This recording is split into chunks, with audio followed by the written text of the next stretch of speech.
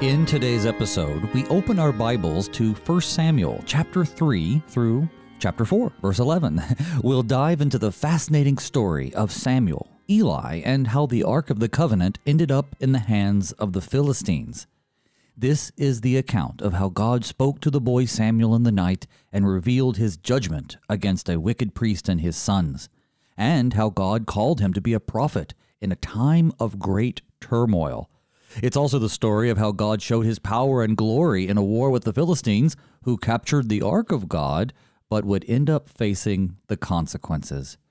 Good morning and blessed Eastertide. Today is Monday, May 1st, and you're listening to Thy Strong Word, where each weekday morning we explore the Holy Scriptures through which God bespeaks us righteous and nourishes our faith. I'm your host, Pastor Phil Booe of St. John Lutheran Church in Laverne, Minnesota. Thank you for starting your week with us. I'd also like to thank our sponsor, the Lutheran Heritage Foundation, whose generous contributions help support Thy Strong Word. The Lutheran Heritage Foundation is a ministry which provides Lutheran resources in a variety of languages around the world.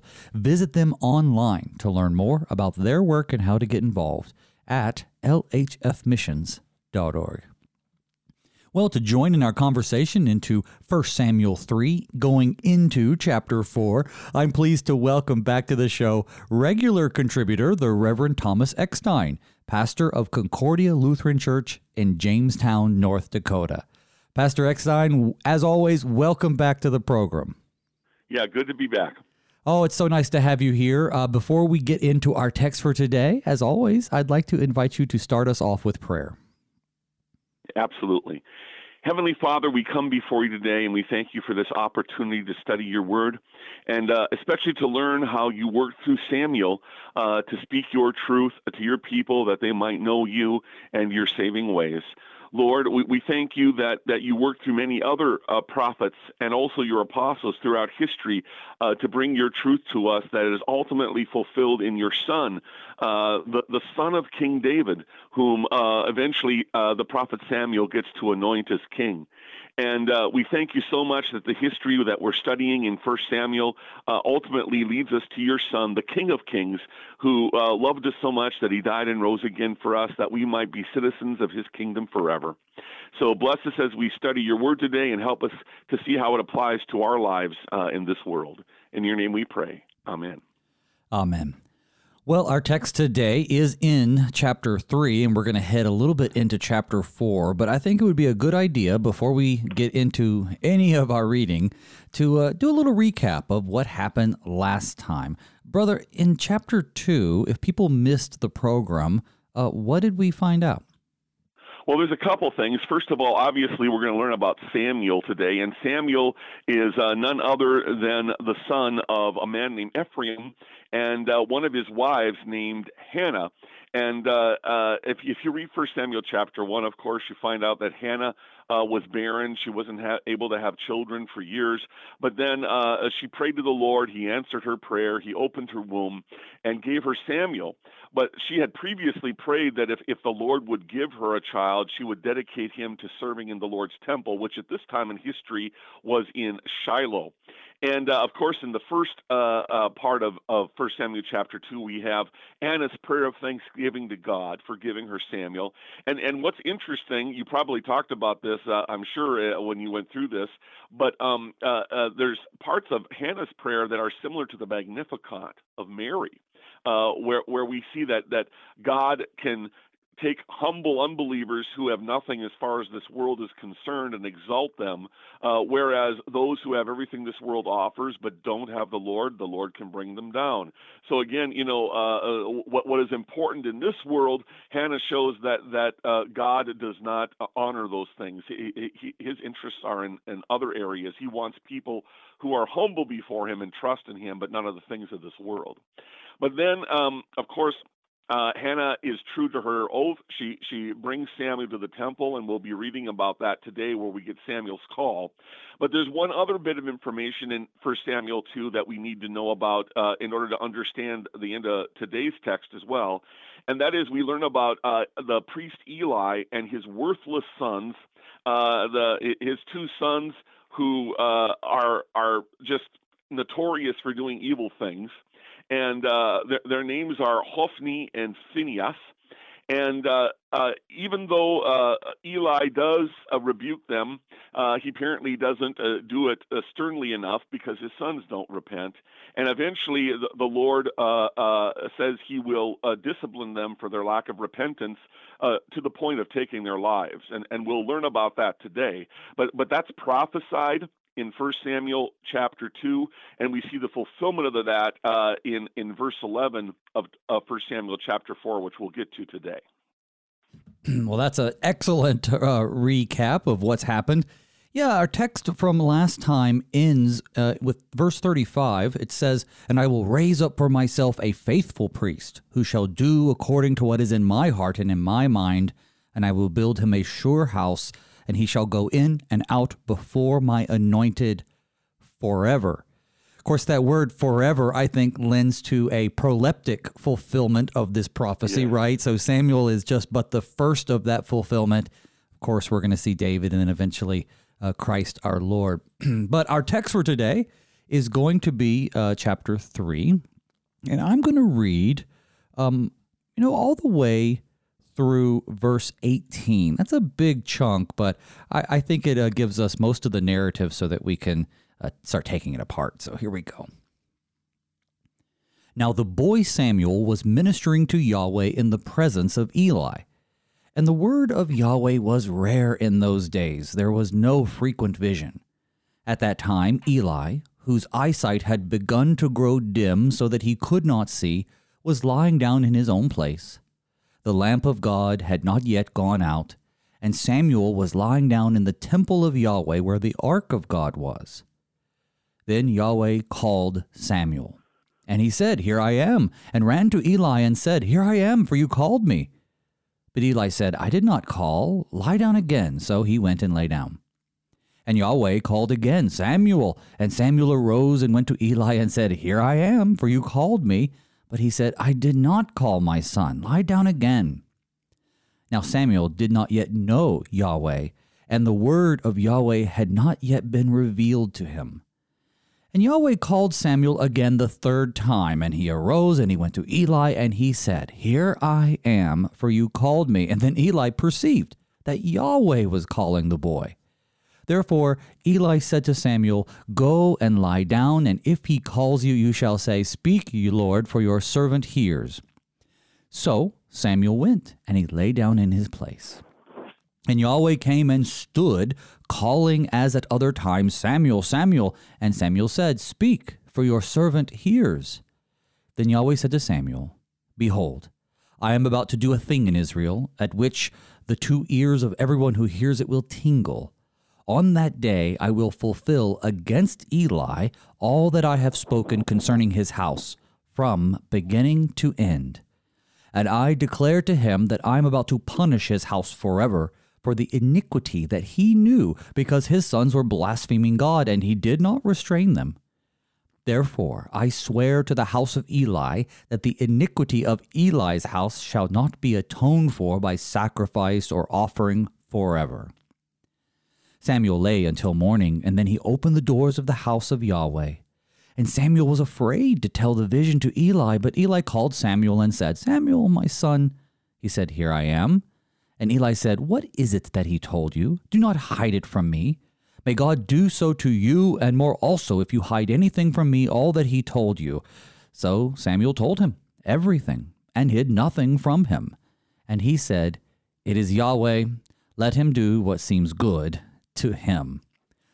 Okay, brother, I realize that's a big chunk of text, but going way back up to the top, we have Samuel. He's just a boy, and Samuel's always presented as doing some ministering. And in this case, he's ministering to Yahweh in the presence of this priest Eli.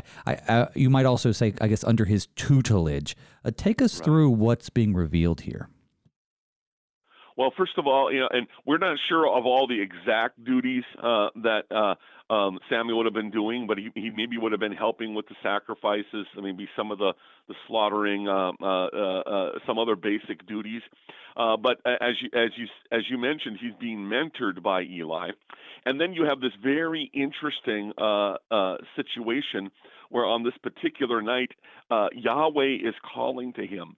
And we're said that Samuel did not know the Lord or had the word of the Lord ever came to him. And that doesn't mean that Samuel didn't know about Yahweh. I'm very sure his parents and especially Eli taught him about the Lord. But I think here it's referring to the fact that Samuel did not have the special personal revelatory experience with Yahweh where Yahweh spoke directly to him. So Samuel didn't know what was going on at this point. He was hearing this voice, assuming it was Eli. And then, of course, Eli finally catches on and realizing, hey, the Lord might be speaking to him. So he tells Samuel, well, the next time you hear this voice, say, well, here I am, Lord, speak. And then it's interesting in verse 10, it says, and the Lord came and stood. Now, interesting anthropomorphic language there. We don't get all the details here, but it makes me wonder if the Lord appeared in some sort of human form at this point.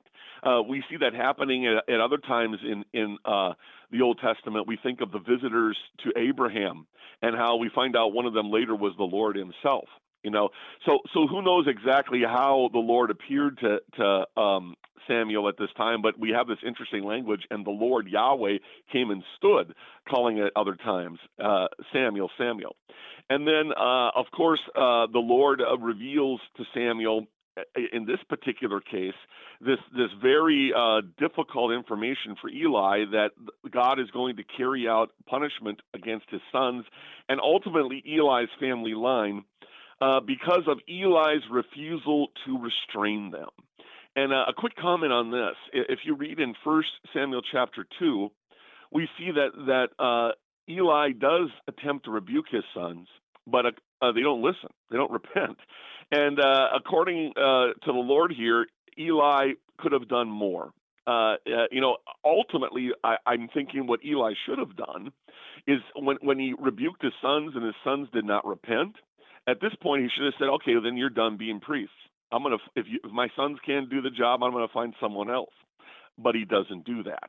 And part of me wonders if it's not like, okay, I know my sons are sinning. I know they're treating the Lord's temple in an abominable way. But, they're my sons, and I kind of want to have this family gig go on. So I've warned them. What more can I do? Well, yeah, you could have just fired your sons technically, but he doesn't do that because he cares more about his family line, his heritage, than about honoring Yahweh. So, Yahweh is basically saying, Eli, you should have been more stern with your sons, and because you weren't and they haven't repented, this is going to be the result.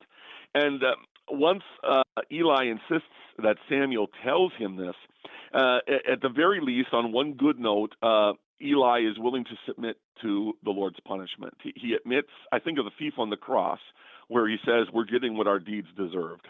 and here Eli finally says, the Lord is right. Let him do what seems good to him. But even though Eli here is at least still a believer in a sense and willing to accept the Lord's judgment, we find out that in spite of Eli's rebukes, Hophni and Phinehas, his sons, obviously continue to harden their hearts and do not repent. And of course, things don't end well for them. There are a few things that stand out to me also as we read through this, and really kind of even going back to the beginning, I think it's interesting that Samuel seems to note here about Eli's eyesight having begun to grow dim. And that is juxtaposed to the next verse, this is verses 2 and 3, that says, the lamp of God had not yet gone out. It seems to me that in addition to just the first level reading, the obvious stuff here, right? So Eli is old, his eyesight has grown dim, he really couldn't see, and he's lying down in his own place. I almost wonder if there's any kind of, a reflection of his own spiritual, dullness. I don't know what else to say. Just this idea that, his vision of the Lord and the role that he played and God's presence among them. We learn in this text also that, there weren't a lot of visions in those days. So his eyesight, his focus on the Lord has begun to grow dim. But the first level reading of the next verse is, of course, that it's almost morning because the lamp hasn't gone out. But there's also sort of this symbolic impression that I get that, God's still there. It's flickering, in terms of the people's worship of him, but God's still there. And that's the same sentence, basically, in which we then are told that Samuel's lying down in the temple, not in his own place, but he's lying down where the ark of God was. Now, in this, I guess, tabernacle, really, probably more than temple, in this tabernacle, he wouldn't have been laying in the Holy of Holies for sure, but is this showing us maybe his proximity to God as opposed to Eli? I don't know. How do you take those things? Am I reading too much into it? Yeah, well, I find it's interesting, even though the text doesn't specifically mention the second level thing that you suggested. I think we can certainly, especially in a wider reading of Scripture, realize that the physical light and Eli's physical dimness of eyesight, it can also be understood spiritually in a way that we know that the Bible talks about God's word as a light. It also talks about blindness in a spiritual sense, being unable to see spiritually the truth of God and embrace it. So you definitely have this going on here. Again, with Eli not willing to be as stern with his sons as he ought to have been. I can't help but think of what Jesus says in the New Testament. If you love your father or mother more than me, you're not worthy of me. It's almost here as though Eli, he cares more about his son's prestige and his ongoing heritage than honoring the Lord, and ultimately his family line pays the consequences for that. So there is this spiritual blindness on Eli's part, even though he is a priest, unfortunately, and yet we have Samuel on the other hand here, who's sort of this young naive boy, but innocent in heart. And is willing to be receptive to the things of God, and the fact that he's sleeping near the Ark of the Covenant, there's definitely this idea he is that he is close to the presence of God, where God has chosen to have his glory dwell. I also think that in terms of Samuel's own personality, or at least duties, the fact that when he hears God, at least the impression I get is that he's jumping to his feet and he runs to his master, essentially Eli, and says, well, here I am, right? What can I do? We have this idea that he's serving in the temple. He's ready and willing as soon as he's called to basically jump up and run in. But then these words in verse 4, the way he goes to Samuel and says, here I am, there's kind of an echo of the responses of, say, like Abraham, right? So God tests Abraham. He says, Abraham. And Abraham says, here I am. In Exodus, the Lord from the bush says, Moses, Moses, and Moses says, here I am. Now, you even get that with Noah. Oh, sure. Yeah. So it's interesting. The Lord is calling out, and a lot of people wonder, nowadays, well, why doesn't the Lord speak like this to all of us? Well, I find it interesting. It says the word of the Lord was rare in those days. There was no frequent vision. I would argue that if you look out through the whole history of salvation history, the narrative, the times that God actually speaks directly to people, his prophets and apostles, is rare. It's not a common thing that happens. And so, we have to be wary of people today who claim that the Lord has spoken to them. In fact, as we're going to see, not only are people like Samuel rare in salvation history, but ultimately he doesn't expect people just to take his word for it. The Lord proves Samuel to the people by allowing him to be tested, and by that I mean all his prophecies come true. Samuel has never proven to be a false prophet, whereas there are others who speak and claim that Yahweh has spoken to them, but their prophecies don't come true and are proven to be false prophets thereby. And we think of many people today who have claimed, that God spoke to me, and they make these prophecies and that they don't come, and then they don't come true. So we have to realize that yes, God did indeed reveal himself in special ways, but these were rare situations where he was laying foundational teaching from his Old Testament prophets, and then also we think of his New Testament apostles. But for most people throughout history, the Lord speaks to us through the word he has given through his prophets and apostles. So if we want God to speak to us today, we don't just lay in our bedrooms and wait for God to audibly speak to us. If we want the Lord to speak to us today, we go to his written word where he speaks to us. But here we see that God is laying some foundational teaching here, and he does that directly by speaking to Samuel in person. The point you make about it being rare is really, I think, important for people to understand. Because imagine, it's so rare that when it happens, places get named after it. It gets passed down in oral history, written down in the scriptures. And so if you take that and multiply by all the opportunities over human history that God could talk to people, it ends up being extremely rare. And yet, you make this great point that today people are so often like, well, if God could just talk to us, then we would believe. Or to think about Lazarus in that parable, if you could if my brothers could see someone risen from the dead, they'll believe. And and Jesus says they have Moses and the prophets. And there you go. And there we see that for most people throughout history, God wants us to base our faith on the established teaching passed down from his chosen prophets and apostles. And that's why I think of some liberal churches today where you get the slogan, God is still speaking. Now, if they mean by that he's speaking through the scriptures, fine. But what they usually mean is, no, he's giving us new insights from the Spirit. In my heart, I just feel God is leading us to believe this. And then many times what the Spirit is supposedly leading them to believe is in direct conflict with the foundational teaching God's prophets and apostles have given us. So any person who just claims that God is speaking to them can be proved to be false if what they're saying is from God conflicts with what God has already given us in the scriptures.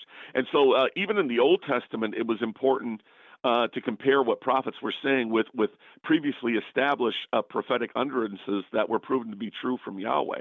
So again, I think the importance of showing not only how rare this is, but how once this foundational teaching was given, that was used to judge all future prophecies as well. Just real quick, you did bring it up, but I want to just highlight it. Verse 7, it tells us that Samuel did not yet know Yahweh, and the word of Yahweh had not yet been revealed to him. I've heard this misunderstood and misapplied throughout my life growing up, not in the Lutheran Church, but actually in other church bodies, where, they say, well, Samuel wasn't of the age that he could make a decision for Christ. I've literally heard this preached in that context. Oh, wow. Okay. Now, I of course heard your explanation, which I agree with wholeheartedly, but just, I guess, for the people in the back row, let's reemphasize how this relates to him being called as a prophet, not necessarily the fact that he didn't know God yet. Of course, he would have known of God. Yes. Well, first of all, not only did he not yet know God in the sense that God had not given him a special revelation, but also I think it's important to realize when it says that Samuel did not yet know the Lord, it does not mean that he was not a believer. I believe he firmly was. He didn't know the Lord in this special prophetic way that now happens. But in response to the point you were making that some in some non-Lutheran traditions they think, he hadn't reached the age of accountability yet. He didn't have conscious faith yet. We would say that even infants can have faith, even though they don't consciously intellectually know the Lord in that sense. But I think what's important in the scriptures is not so much that we know the Lord, but that he knows us, that he puts his claim on us through baptism, through the word. Now, obviously, back here at this point in salvation history, they didn't have baptism, but and Samuel was most certainly circumcised, and his mother commended him to the Lord in prayer. So the important thing here is that Yahweh knew Samuel. And that was the basis of Samuel's salvation, not some conscious, making a decision for Yahweh that happened later in his life. It's Yahweh knowing us that results in our salvation. I think that's an excellent take and certainly something for us to remember. So then, of course, it takes 3 times for Eli, not Samuel, to kind of figure out that this is Yahweh calling you. Now, the text speaks nothing of Eli's, disposition or opinion of this, but I can't help but speculate. Here we are living in a time when visions and revelations from God are rare. Eli, he he recognizes that God's calling Samuel. And I think that might inform us a little bit on later when he's pestering him. Maybe I'm adding that adjective, but when Eli's sort of pressing Samuel to tell him what Yahweh said. Now, we know that Samuel is hesitant because of the content of the revelation, but I wonder if Eli is a little jealous of this. Well, not only might he be a little jealous, but I'm not surprised that he asks Samuel, "What did God say to you?" Because you might remember back from 1 Samuel chapter 2, in verse 27, and we're not given any details about this man of God. It just says there came a man of God to Eli, and this guy already lets Eli know that God is not pleased with him, that there's going to be discipline on his family line. So Eli kind of already knows that there's trouble coming. and so I can't help but wonder, and not only maybe is he a little bit jealous, like, boy, why is the Lord speaking to Samuel and not to me? But in one sense, he's maybe realizing, hey, if the Lord is speaking to Samuel, I'm wondering if he's got more to say in regard to what the man of God said to me previously. And of course, that ends up being exactly the case. I think that's a much better point. Yeah, it's probably more the fact that he's like, okay, I know something bad's happening. What's going to happen? What did he tell you? What? Yeah, that's a rough one for Eli. And I get this sense from Eli that unlike his sons, who were the Bible describes them as worthless men. That's usually a description that's given to some pretty bad hombres, so to speak. I think that Eli has this. And you did illustrate this already, but he wants to serve the Lord, but he's caught between his love for his sons and his desire for perhaps his own legacy, and of course what the Lord wants him to do. So we have him, he calls him, he says, listen, that's probably Yahweh talking to you. Answer him, speak, for your servant is listening. And it turns out to be the Lord. So Eli said, what is it that he told you? Do not hide it from me. And then he threatens him, may God do so to you and more also, if you hide anything from me of all that he told you. And of course, Samuel is obedient. We've already established that. Obedient, of course, to the Lord, but also obedient to Eli as his teacher, his master there in the temple or the tabernacle. And so he tells him, and yes, in verse 21, we haven't gotten that far. Verse 18, it says, well, he is Yahweh. Let him do what seems good to him. Here are verses 19, 20, and 21, which actually end the chapter. Here we go. And Samuel grew, and Yahweh was with him, and let none of his words fall to the ground.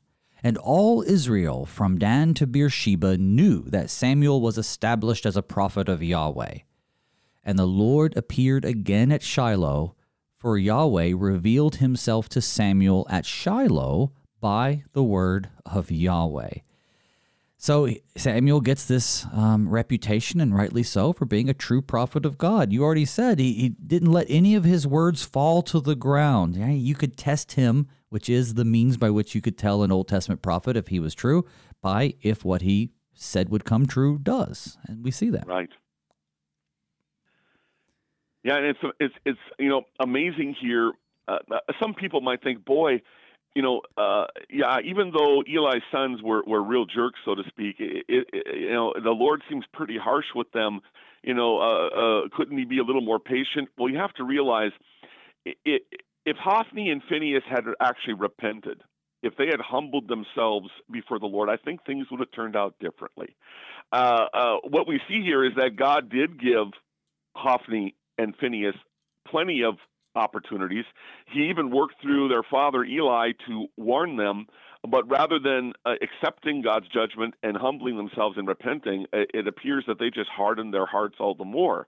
And so eventually you reach a point of no return. And that's what happened here. Here we see that even though God is merciful and wants all to be saved, he also will not be mocked. or kind of like Hannah said in her prayer back in 1 Samuel 2, those who are strong and arrogant in their own eyes, the Lord can bring them down. Or like it says in 1 Samuel 2, verse 6, the Lord kills and brings life. He brings down to Sheol and raises up. The Lord makes the poor rich, and he brings the low, and he exalts them. But those who are arrogant and haughty, he can certainly bring them down, and that's what we see happening, sadly, to unrepentant Hophni and Phinehas. Well, we're going to hear more about the exploits of Samuel as God uses him to bring judgment to the Philistines, but it's going to take a little while. Right now, we're going to take a break. So, folks, don't go anywhere. When we come back, Pastor Eckstein and I will keep on going through 1 Samuel, now chapter 4. See you on the other side.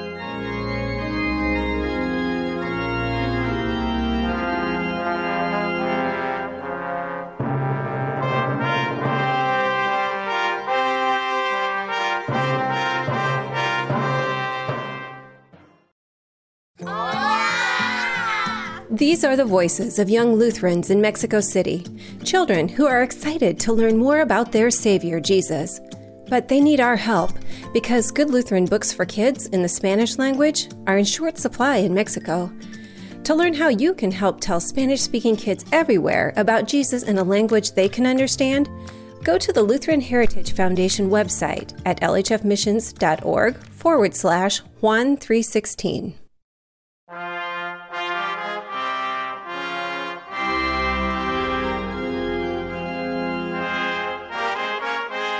Welcome back to Thy Strong Word. I'm your host, Pastor Phil Booe. With me today is the Reverend Thomas Eckstein, pastor of Concordia Lutheran Church in Jamestown, North Dakota.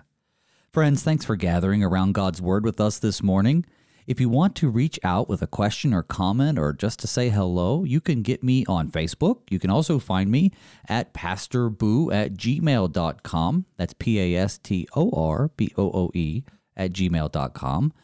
And if you like Thy Strong Word, I encourage you to share it with others who might enjoy it too. The program can be heard on AM 850 in St. Louis, or you can stream it live or on demand at kfuo.org. You can subscribe to it on your favorite podcasting platform, or you can do like I do and download the KFUO app. I have my KFUO app streaming through my Google Play in the car or Google Auto, whatever they call it.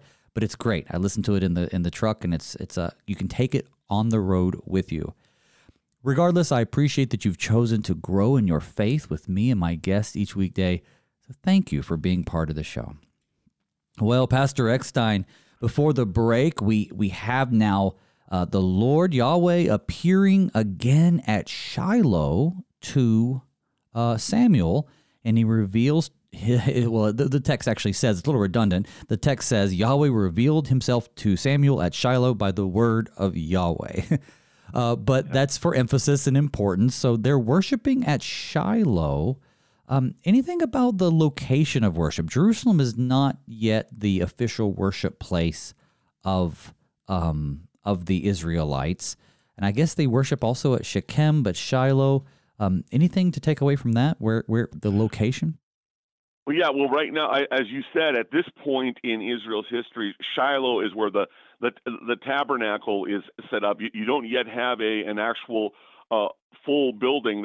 We don't get that later until Solomon. But the actual location of the temple is at Shiloh at this point. But as far as that being the focus of worship, that's going to begin to change now with the ark being captured, because that was sort of the big sign that Yahweh's present among us. And now when the ark is taken from Shiloh kind of tends to lose its focus. And of course, you'll get this in later chapters in 1 Samuel, but the ark sort of travels around to different places for a while. And I don't want to take away from your future studies, but eventually it even ends up in the home of a guy and stays there forever and ever until later on. But yeah, we don't get the temple actually being built in Jerusalem itself as an actual building until the time of Solomon. But at this point, yes, Shiloh is the center of priestly worship in the temple. Well, let's see what happens next with chapter 4. And we're not going to cover the entire chapter, just, just verses 1 through 11. And I'm going to read verses 1 through 4 to get us started. And the word of Samuel came to all Israel. Now Israel went out to battle against the Philistines. They encamped at Ebenezer, and the Philistines encamped at Aphek.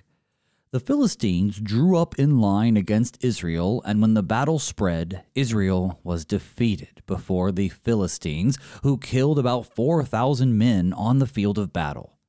And when the people came to the camp, the elders of Israel said, "Why has Yahweh defeated us today before the Philistines? Let us bring the ark of the covenant of Yahweh here from Shiloh, that it may come among us and save us from the power of our enemies." So the people sent to Shiloh and brought from there the ark of the covenant of Yahweh of hosts, who is enthroned on the cherubim. And the two sons of Eli, Hophni and Phinehas, were there with the ark of the covenant of God. All right, just stopping there for the moment. So Israel goes out to battle the Philistines. They get their rear ends whooped, so to speak. And interesting, I actually think, is that their response is not that the Philistines have beat them, but that rather God has defeated them before the Philistines. Interesting take. Well, what are we seeing happening here? Well, it's interesting here. You might think, okay, is God sending us a message? He said, he would bring us to the promised land and defeat our enemies. But there's always this understanding, too, if you're faithful to me, if you trust in me, if you compromise my word, I'm going to discipline you. Well, that's what we see happening here.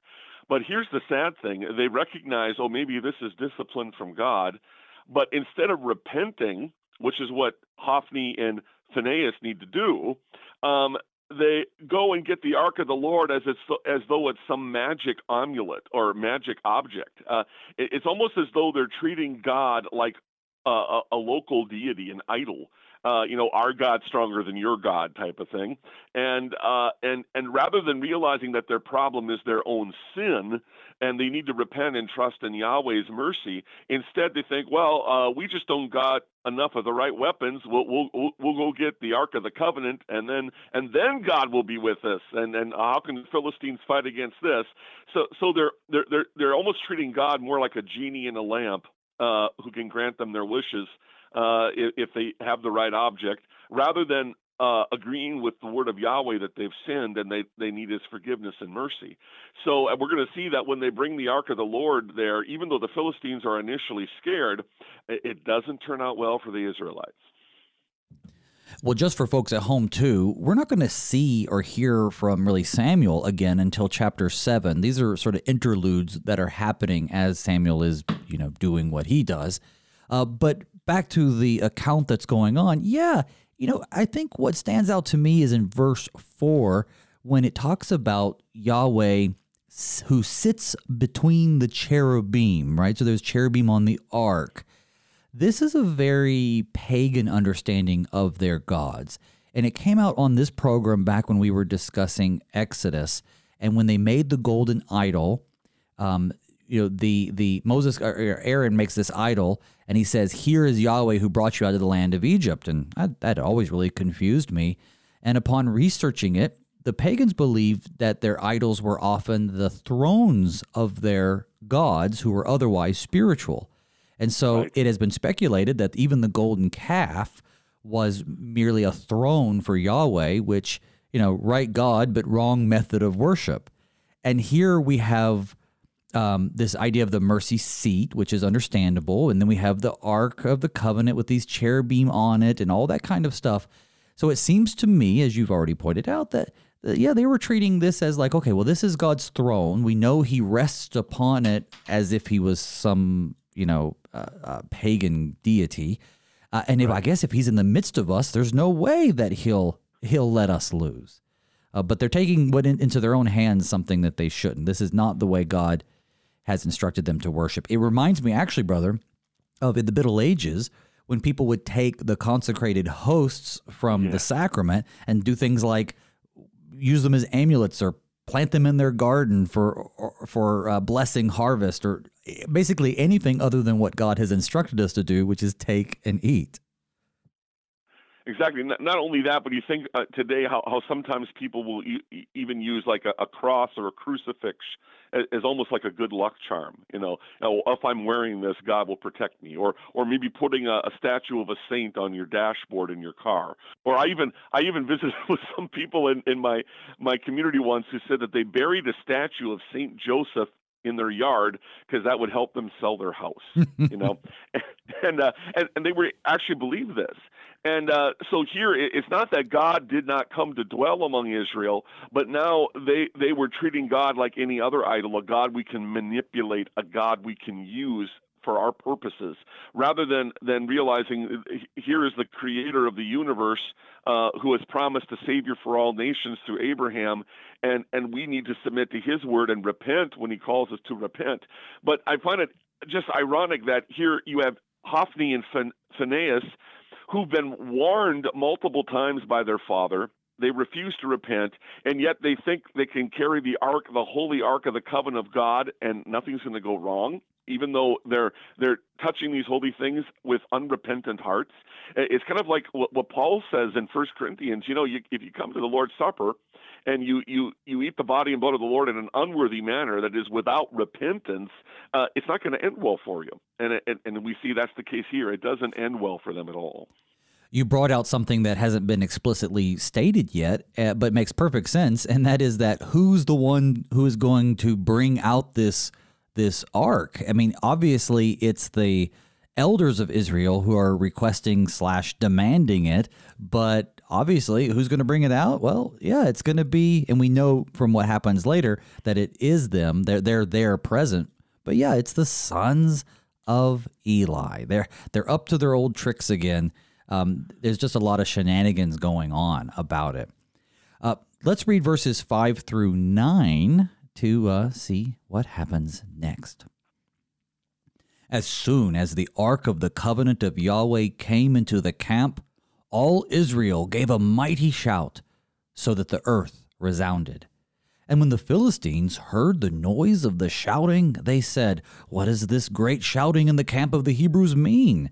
And when they had learned that the ark of Yahweh had come to the camp, the Philistines were afraid, for they said, "A god has come into the camp."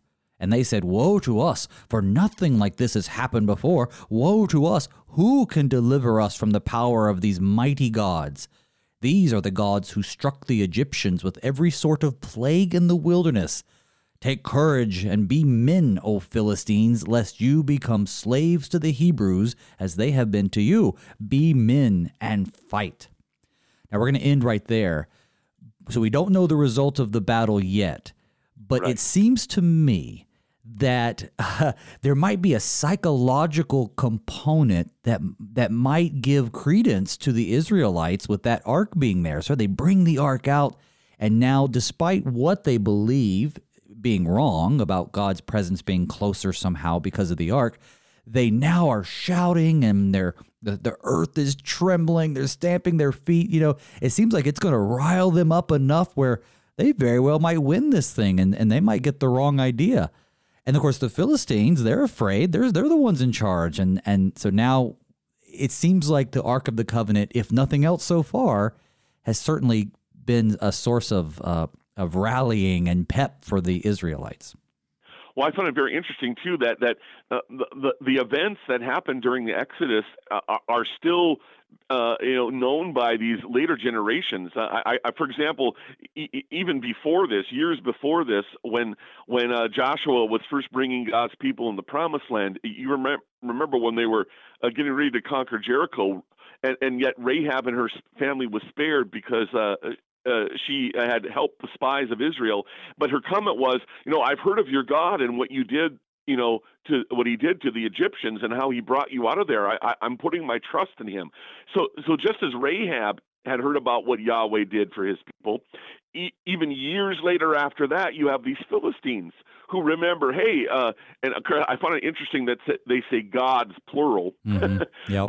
but they're saying, hey, these are the gods who did all those horrible things to the Egyptians, what if they do the same to us? We better, fight for our lives. Otherwise, we're going to be destroyed. We have to give it everything we can so that we're not defeated. So even though obviously, Hophni and Phinehas were hoping that the ark would inspire the Israelite armies, which it obviously did, but it also motivates the Philistines to fight even harder. But the problem here ultimately ends up being this. Even though it's true that God did help their ancestors by bringing them out of Egypt and doing all those mighty wonders, it's almost as though God's people now are presuming upon God. It's not like, well, God did it in the past, he's got to do it now. And they're forgetting that God is under no obligation to do anything for us. And if we have this haughty attitude that we can live in rebellion against God, and he's going to be this genie who comes out of the lamp every time we rub it and be on our side, well, they have another thing to learn at this point. That actually brings to my mind a lot of folks in our own day and age, and I'm sure throughout history, who have done the wrong thing for the wrong reasons, and just because they believed that God was or would be on their side, they met their destruction. I guess in my mind, I think about the gangster who has the big tattoo on his back that says, only God can judge me. And it's like, yeah, and that should terrify you. Exactly. But, we have them. They're all worked up. You mentioned how they already had heard or knew about what had happened in Egypt and how that is carried through the ages. Sometimes when I talk about different false gods and deities and other religions and stuff, I tell the folks, actually I've been asked before, well, did the pagans or the other nations around the Israelites, did they believe in Yahweh? And I say, yeah, I'm sure they did. To them, they could take multiple gods, put them all on the shelf with each other and worship them all together. And so Yahweh to them was just one more god, or gods in this case, right? The word Elohim is technically plural. They probably get really confused over whether there's one or multiple gods. But what's fascinating is that everybody they encounter seems to understand that their God is a good one, is a strong one, is a mighty one.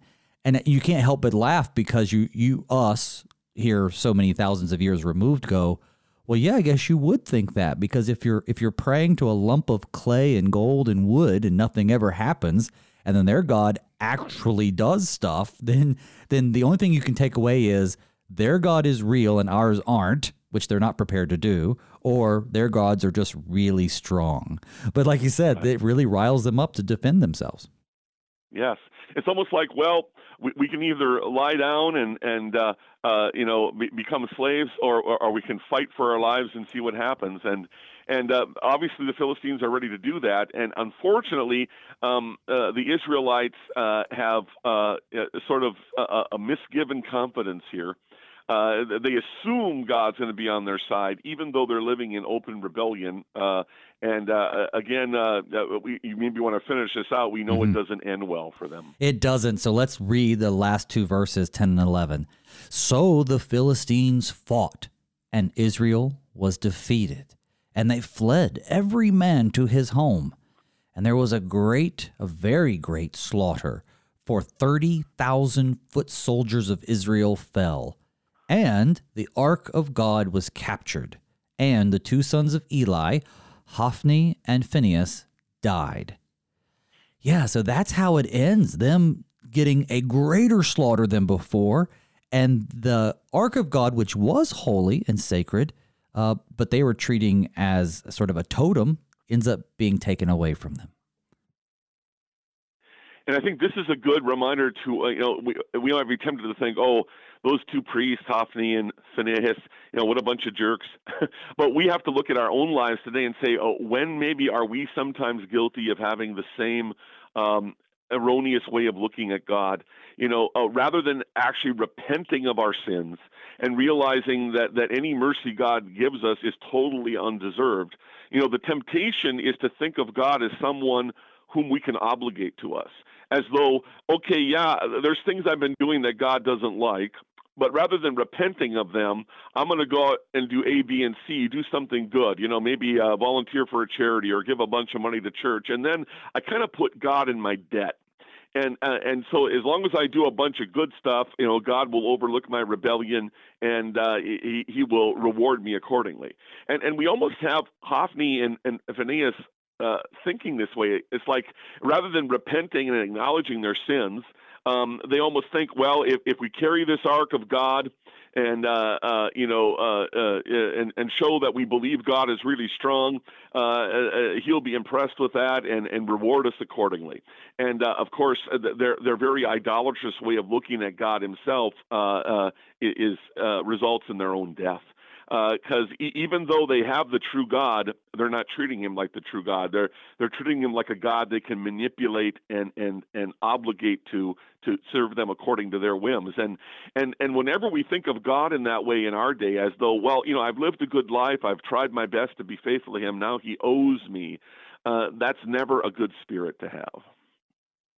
Absolutely. I mean, we look at these types of text, and I guess what I'm really drawn to also is that there is a way to use the holy things of God in an unholy way. So yes. Even though the Ark of the God, Ark of the Covenant, even though it was set apart, kept in the Holy of Holies, reverenced but not worshipped, there was a purpose for it, teaching and passing down the message and covenants of God. Once they started using it in ways that weren't consistent with the way God wanted them to, he has it taken away from them. I think there's a message in there for us too, because we have the blessings of God, and yet God very well may take these things away from us if we don't preserve them and uphold them in the right ways. We already mentioned the communion, but there are so many things that God gives us, even our ability to gather in worship and to hear the word of God.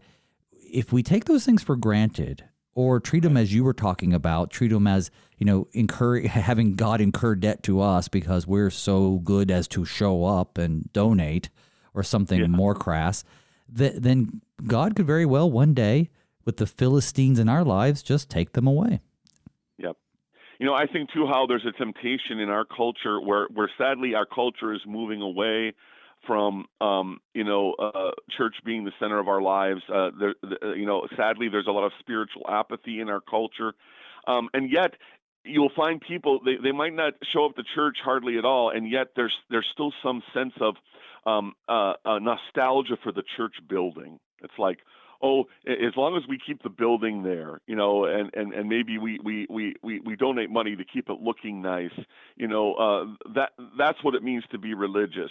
That's God's house, and as long as we're nice to God's house, things will go well for us. Forgetting why it's there in the first place.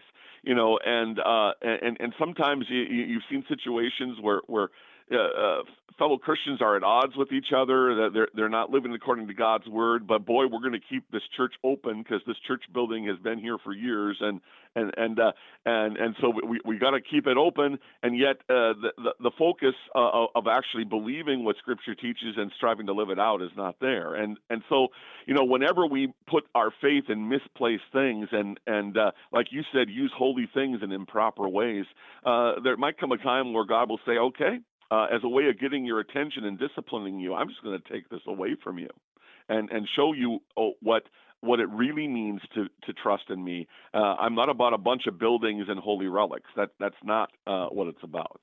Such an important thing to remember.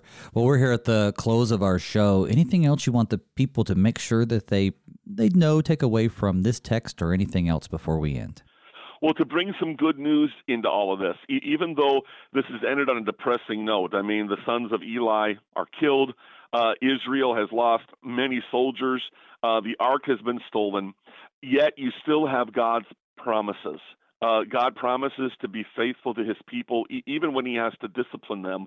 And we still have Samuel, who is a true prophet of God, that will continue to speak hope to God's people, even in the midst of their discipline. And so it's a reminder to us that even though we're often guilty of being unfaithful to God, he's always faithful to us and will never leave us or forsake us. And the proof is that he was true to his promise to send his son as a savior, who is the true king of God's people, the true king of Israel. Well, I'd like to thank my guest this morning, the Reverend Thomas Eckstein, pastor of Concordia Lutheran Church in Jamestown, North Dakota. Pastor, as always, it's great to have you on the show. Thanks for being on. Absolutely, my privilege. Folks, next time when we gather, we'll finish up chapter 4, and that begins with Eli the priest getting the news of Israel's great defeat at the hands of the Philistines and the death of his 2 sons. His response? Well, basically, he falls over and dies.